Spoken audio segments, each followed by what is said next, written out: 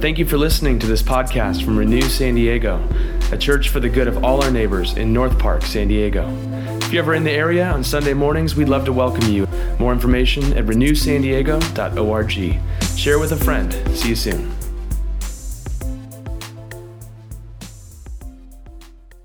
A reading from the Gospel of Matthew, chapter 17. 6 days later, Jesus took with him Peter and James and his brother John and led them up a high mountain by themselves. And he was transfigured before them, and his face shone like the sun, and his clothes became dazzling white. Suddenly there appeared to them Moses and Elijah talking with him. Then Peter said to Jesus, "Lord, it is good for us to be here. If you wish, I will make 3 dwellings here, one for you, one for Moses, and one for Elijah." While he was still speaking, suddenly a bright cloud overshadowed them, and from the cloud a voice said, "This is my son, the beloved. With him I am well pleased. Listen to him." When the disciples heard this, they fell to the ground and were overcome by fear. But Jesus came and touched them, saying, "Get up and do not be afraid." And when they looked up, they saw no one except Jesus himself, alone. As they were coming down the mountain, Jesus ordered them, "Tell no one about the vision until the Son of Man has been raised from the dead." The word of the Lord. Thanks be to God.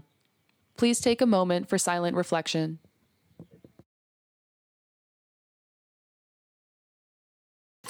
Gracious God, as we sit in silence and stillness now, perhaps the most still and silent we've been all week.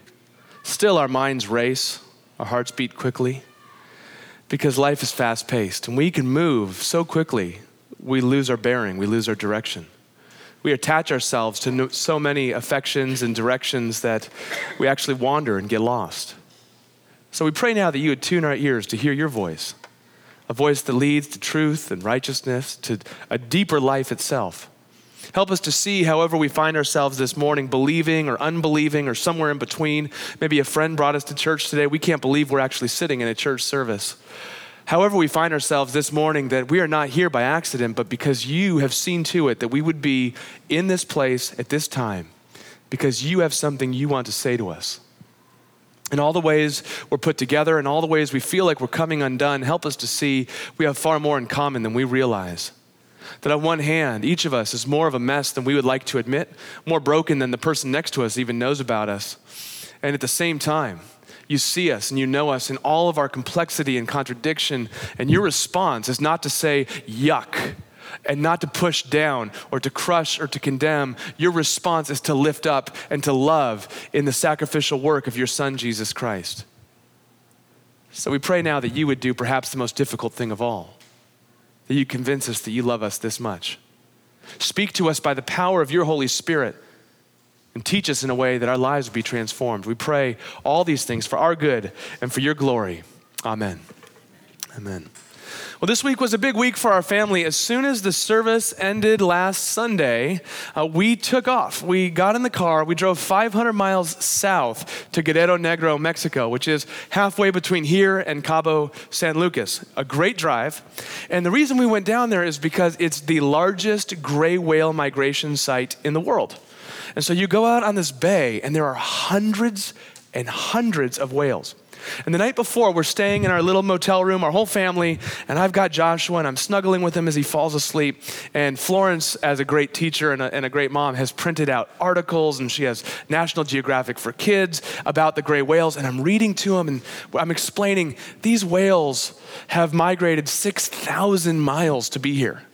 And I'm telling him about the mother whale. Before she comes, she eats 1 ton of food per day to get herself ready for the long journey. After this baby is born, this baby whale that's as big as our boat, the mother will feed this baby 40 gallons of milk a day, so this little one can become a huge one. But then, all the knowledge, all the reading, all the data, all the traveling just pales in comparison to what actually happens when you see this huge gray whale coming toward you.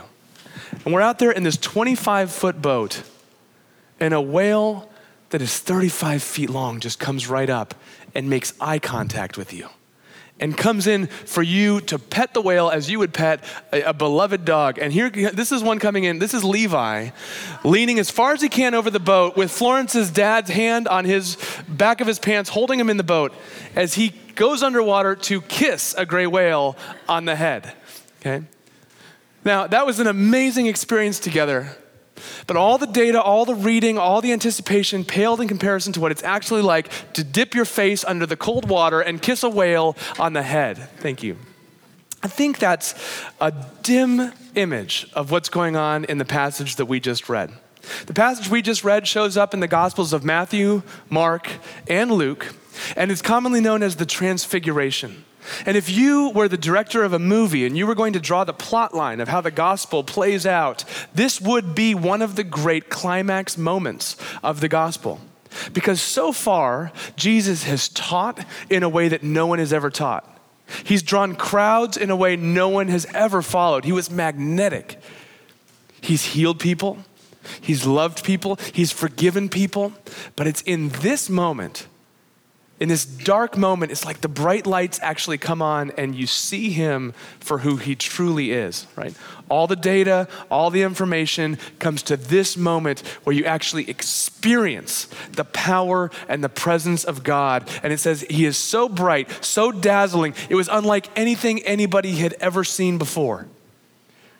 And it's interesting because in all of that glory, in all that presence, in all that power, as the lights go back out, it's like the shutter comes on for one moment and then it goes back out.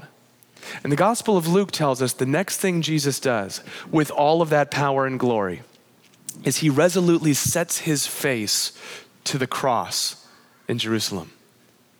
Think about that. Jesus, the image and likeness of the very God, in the flesh, in power and glory, does not use it to set up an empire that's controlled by the military, but uses it to go to a cross to die for the sins and the brokenness of this world. It's the great crescendo as we see him. Now look, there are some stories in the New Testament that are really easy to understand and get our arms around, our minds around. The Transfiguration is not one of them, okay? So we wrestle with this text and what's going on, but I want to point out a few things I think we see. The first is we understand more deeply the identity of Jesus. Second, in this whole statement of Peter wanting to make these three dwellings, the dwellings teach us about what it means to follow Jesus. And finally, we learn why it should even matter to you and me, okay? The identity of Jesus, what the dwellings teach us about following Jesus, and then why it matters for you and me. Now, first, the context is, and this is just kind of Bible reading 101, whenever you start a passage with 6 days later, go back and read what happened earlier so you can kind of see how the director is connecting these plots. Later on in the Apostle Paul's letters to different churches, a lot of the passages begin with therefore, or for this reason. Always go back and read the before part so you can kind of connect everything and don't take it out of context. So 6 days later, what happened 6 days earlier? 6 days earlier was this moment where Jesus asks his closest friends, who do the crowds say that I am? And this is where, some say you're Elijah, some say you're the prophet, some think you're this great healer. He says, but who do you think I am? And Peter says, you are the Christ. You are the Messiah. Okay. Which, by the way, at the very end, when he says, tell no one about the vision until after the Son of Man has been raised from the dead, Son of Man was one of those titles that would go with Messiah, Christ, the long-awaited one who would set God's people free and usher in God's reigning kingdom, okay? So Peter makes this bold proclamation, you're the one, and Jesus says, don't tell anybody. And the next thing he says, following this pattern, the Son of Man must be crucified and go to the cross, but 3 days later he will rise again. And Peter says, never, right? You're not that kind of king. You have power. You don't need to go to the cross. And Jesus says, get behind me, Satan, for you have your mind not on things of God, but on things of humanity, okay? I think what he's getting at there is that Peter, first of all, Peter responds how I think I would respond. Maybe you would. Jesus, you're the teacher. You're powerful. I love you. I don't want to see you die. Nothing wrong with that. But I think the big takeaway there, Jesus is saying, the idea of redemption and renewal without sacrifice and cost is a satanic idea, right? The idea that you can save and renew the whole world but not give anything is not something that God has in mind for humanity. And so he says, I'm going to continue on my course to redeem and renew the world, which brings us now to 6 days later. And here we are. Now we're on this mountain, okay? It mentions Moses and Elijah. Moses was the one who brought the people of Israel out of slavery in Egypt, through the Red Sea, into the wilderness. Eventually they made their way to the promised land. But along that great trip, Moses met God where? On a mountain. And in fact, and then Elijah, who was one of the great prophets of Israel, when Elijah met with God, he met God on a mountain. And now here we are on another mountain. And we have Moses and Elijah. And we'll get to that in a moment. We have Jesus being transfigured, as it says, he was transfigured before them, and his face shone like the sun, and his clothes became dazzling white. Yeah. It echoes this passage earlier when Moses goes on the mountain and meets with God. It says when he came down, his face reflected the radiance of God. We could say that to meet with God, Moses' face reflected the radiance of God as the moon reflects the light of the sun. Right? The moon does not generate its own light. The moon can only reflect the light that it receives from the sun. Moses reflected God's radiance as the moon reflects the light of the sun, but now Jesus is on the scene and the light is emanating from him himself. The sun has come on the scene, the presence of God himself. He's not reflecting it, he's generating it. You are in the presence of something entirely different here. And when that happens, we have a voice. This is my son, the beloved. With him, I'm well pleased. Listen to him. You know, one of the things about the journey of following Jesus, one of the major aspects about Christianity is not that you and I figure out God, okay? So someone might say, well, God is whatever I want God to be. God is whoever I believe God to be. Christianity would say, how's that working for you? Because God actually, in his brilliance, does not say you need to find a way to me, but rather in my love, I have found a way to break through to you. Every other religion and many other different philosophies and kind of ethical codes will say something like the divine being has cut a hole in the ceiling of reality and has given commands or a moral code or is shouting down ways for us to be better people so that we can be with God and equal to connected to the divine. But Christianity says, no. God has actually cut a hole in the ceiling of reality and has come down through it himself. Not to tell us how to be better people, but to be the one on our behalf that we could never be. As one theologian said, God became human so that humans might become one with God. And God the Father affirms all of that and says, this is my beloved son. Listen to him. So when that voice comes to you and says, God does not speak in this world, you can counter it and say, yes, God does. The question is, are we listening? Are we tuning in more and more? As another pastor says, Jesus is what God has to say to this world. If you want to know what God is like, look at him. So we see the identity of Jesus. But let's zoom in for the time we have. We'll spend most of our time on these 3 dwellings that Peter wants to make. Just set my timer here for a sec. So they're in this moment, and suddenly there appears before them Moses and Elijah talking with him. Then Peter says to Jesus, Lord, it's good for us to be here. If you wish, I'll make 3 dwellings here, one for you, one for Moses, one for Elijah. While he was still speaking, suddenly a bright cloud overshadowed them, and from the cloud a voice says, this is my son, the beloved, with whom I'm well pleased. Listen to him. When the disciples heard this, they fell to the ground and were overcome by fear. But Jesus came and touched them, saying, get up and don't be afraid. Okay? First of all, I think we see 3 things. On one hand, this word dwellings that Peter wants to make, that harkens all the way back to the Hebrew word for tabernacle or booths. Okay, so let's hold that together.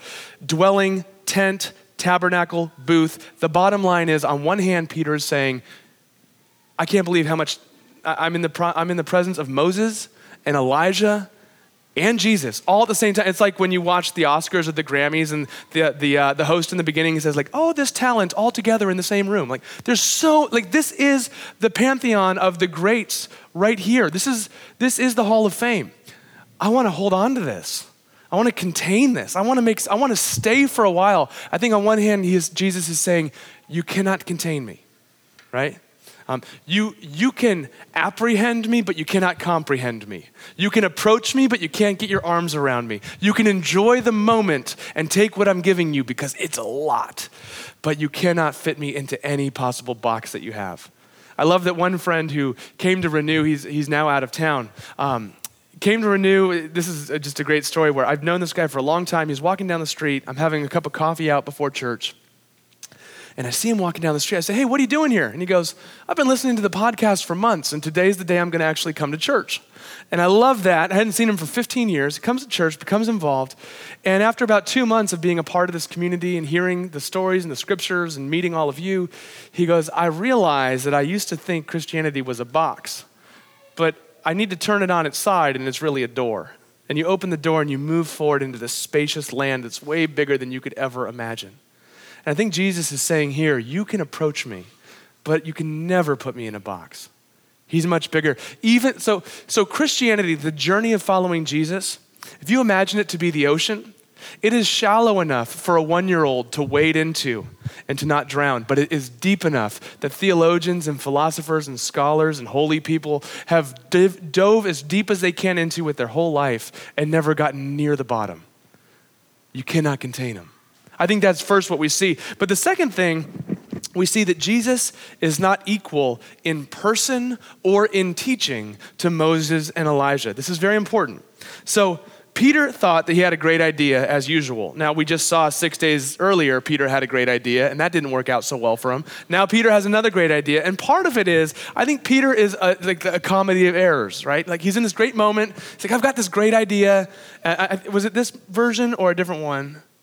One of the other gospel writers, either Mark or Luke, when he tells the story, he goes, for Peter did not know what to say, right? Like forgive him, he had no idea.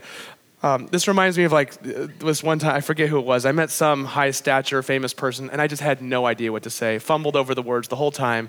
They tolerated me until the elevator doors opened and they could get out of the elevator. I think that's what's going on for Peter in a way. But here we see, he's got this great idea. We'll build 3 dwellings, 3 equal dwellings. We will treat Moses and Elijah and Jesus as equal. And God, the Father's voice comes and interrupts the great idea and says, no, Jesus is my son. He's the one that you listen to. And I think this is really important for the way that we understand Scripture, for the ways that we kind of interpret where we are in the big biblical story, that Moses and Elijah, Moses represents the law. Okay, the 10 Commandments, the law of God, how to be one with God, how to be God's people. Elijah represents the prophets, right? The one who would call God's people back to what God's original vision of flourishing and beauty and thriving would be. So here we literally have the embodiment of the law and the prophets, which if you're Jewish is everything. And Peter says, this is great. Jesus is equal to the law and the prophets. I knew he was good. I didn't know he was that good. And God the Father says, he's even better than you can imagine. Because the law and the prophets longed to point to who Jesus is. As Jesus said in a passage we studied a couple weeks ago, he did not come to abolish the law and the prophets, but he came to fulfill them. Moses and Elijah, the law and the prophets, they identified that there was a gap between humanity and the divine, and that there was a bridge and a connection that needed to be made. They identified there's longing for God to dwell among God's people, and so they wanted a tabernacle or a tent or a temple to hold God's presence close to God's people. They identified that a sacrifice would need to be made to take away all sins, and now Jesus is here and he's saying, don't you realize the true tabernacle is here? God dwells in your midst, one with you. Don't you realize the one sacrifice to take away the sins of the world is actually here in your midst? I am the bridge that brings humanity and the divine back together. Jesus is not one more prophet trying to get closer to God. Jesus is God to whom all the prophets were trying to get close. So what that means for us then, actually, first, let's read this. I'll read this quote to you. You have it on page 2. N.T. Wright, world-renowned, probably one of the most renowned New Testament scholars of our particular day and age. He wrote, how can you live with the terrifying thought that the hurricane has become human? that the fire has become flesh, that life itself came to life and walked in our midst. Christianity either means that or it means nothing. It is either the most devastating disclosure of the deepest reality in the world, or it's a sham, a nonsense, a bit of deceitful play acting. Most of us, unable to cope with saying either of those things, condemn ourselves to live in the shallow world in between. You hear what he's saying? The hurricane has become human. The fire has become flesh. He is not equal to anybody we've ever seen or ever heard, which is why the voice says, listen to him. It means then that the way we interpret Scripture is we read all of the Old Testament in light of the person and work of Jesus Christ. You don't have to read too far into the Old Testament before you get to stuff you just cannot stand, right? And I get plenty of meetings with people that say, this is why I don't believe this stuff, because I don't believe in a God that would do these things. And I would say to you, Jesus comes and says, interpret all of that through my life, death, and resurrection. Interpret all of that through my character. This is why in Jesus' ministry, he would often say things like, you have heard it said, but I say to you. Right? He's not undoing the law and the prophets. He's taking it to the next level and showing that he has fulfilled it. You have heard, love your neighbor and hate your enemy. But I say, love your enemy and do good to the one who persecutes you. An entire new way of living in the world. You have heard an eye for an eye and a tooth for a tooth. But I say to you, do not resist an evildoer and pray for them. Later on the road to Emmaus, Jesus, having been crucified and risen from the dead, will walk with some of his followers. And it says, beginning with Moses and the prophets, he explained to them how everything in the Old Testament was actually talking about his life, death, and resurrection. In other words, every story in the Bible is not an instruction manual. The Bible is not an ethical code or a moral handbook of things you need to do to be a better person. The Bible is all about Jesus. The Bible is all about God's plan of renewal and redemption from beginning to end. I'll give you an example. Most people in this room probably know the story of David and Goliath. If you read that story as a moral code or an example of how you need to be in the world, then you will take away from it, David was small, Goliath was big. David was brave. David didn't back down.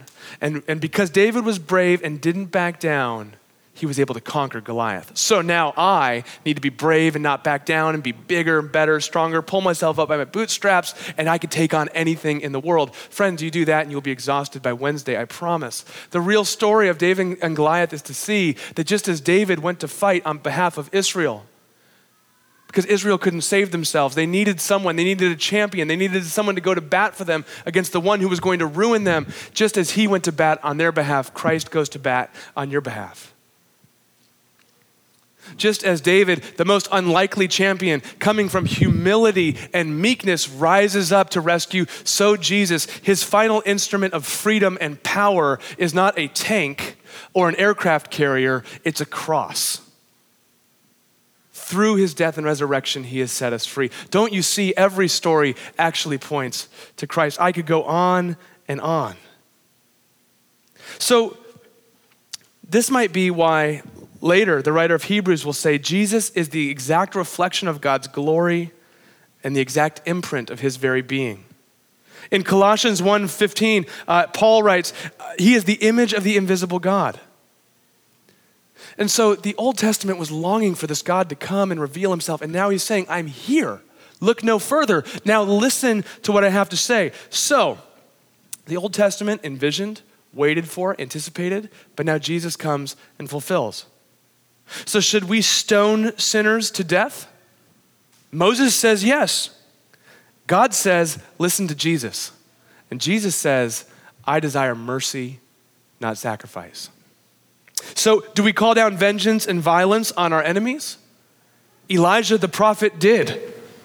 There's this one moment where God says, listen to Jesus, because Jesus and his followers are looking for a place to rest, and they come to this town in Samaria, and the Samaritans refuse them, and Jesus' closest friends say, should we call down fire on them? And Jesus says, no, the Son of Man did not come to destroy, but to save. Jesus is what God has to say. See, Moses could stone sinners, Elijah could burn up enemies, but for a Christian, that does not instruct us. We follow Jesus. We follow Jesus. There's an entirely new way. It's not simply raw biblical principles that we seek.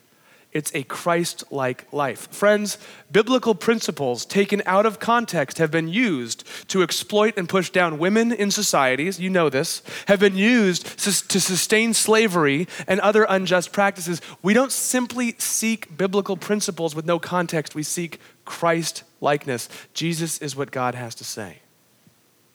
This is why it's so important for us to meet together and immerse ourselves in Scripture so we know the story. How can you dance if you don't know the tune?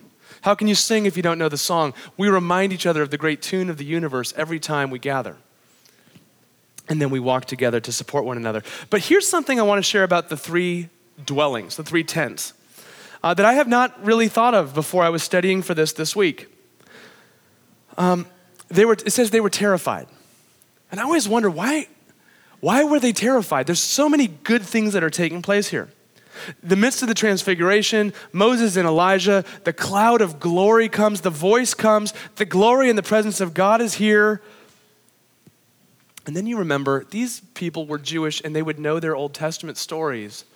And they'd remember that Moses met with God in the glory cloud and heard God's voice. And there's this moment where Moses says, let me see your glory. Let me get inside the cloud. And God says, no.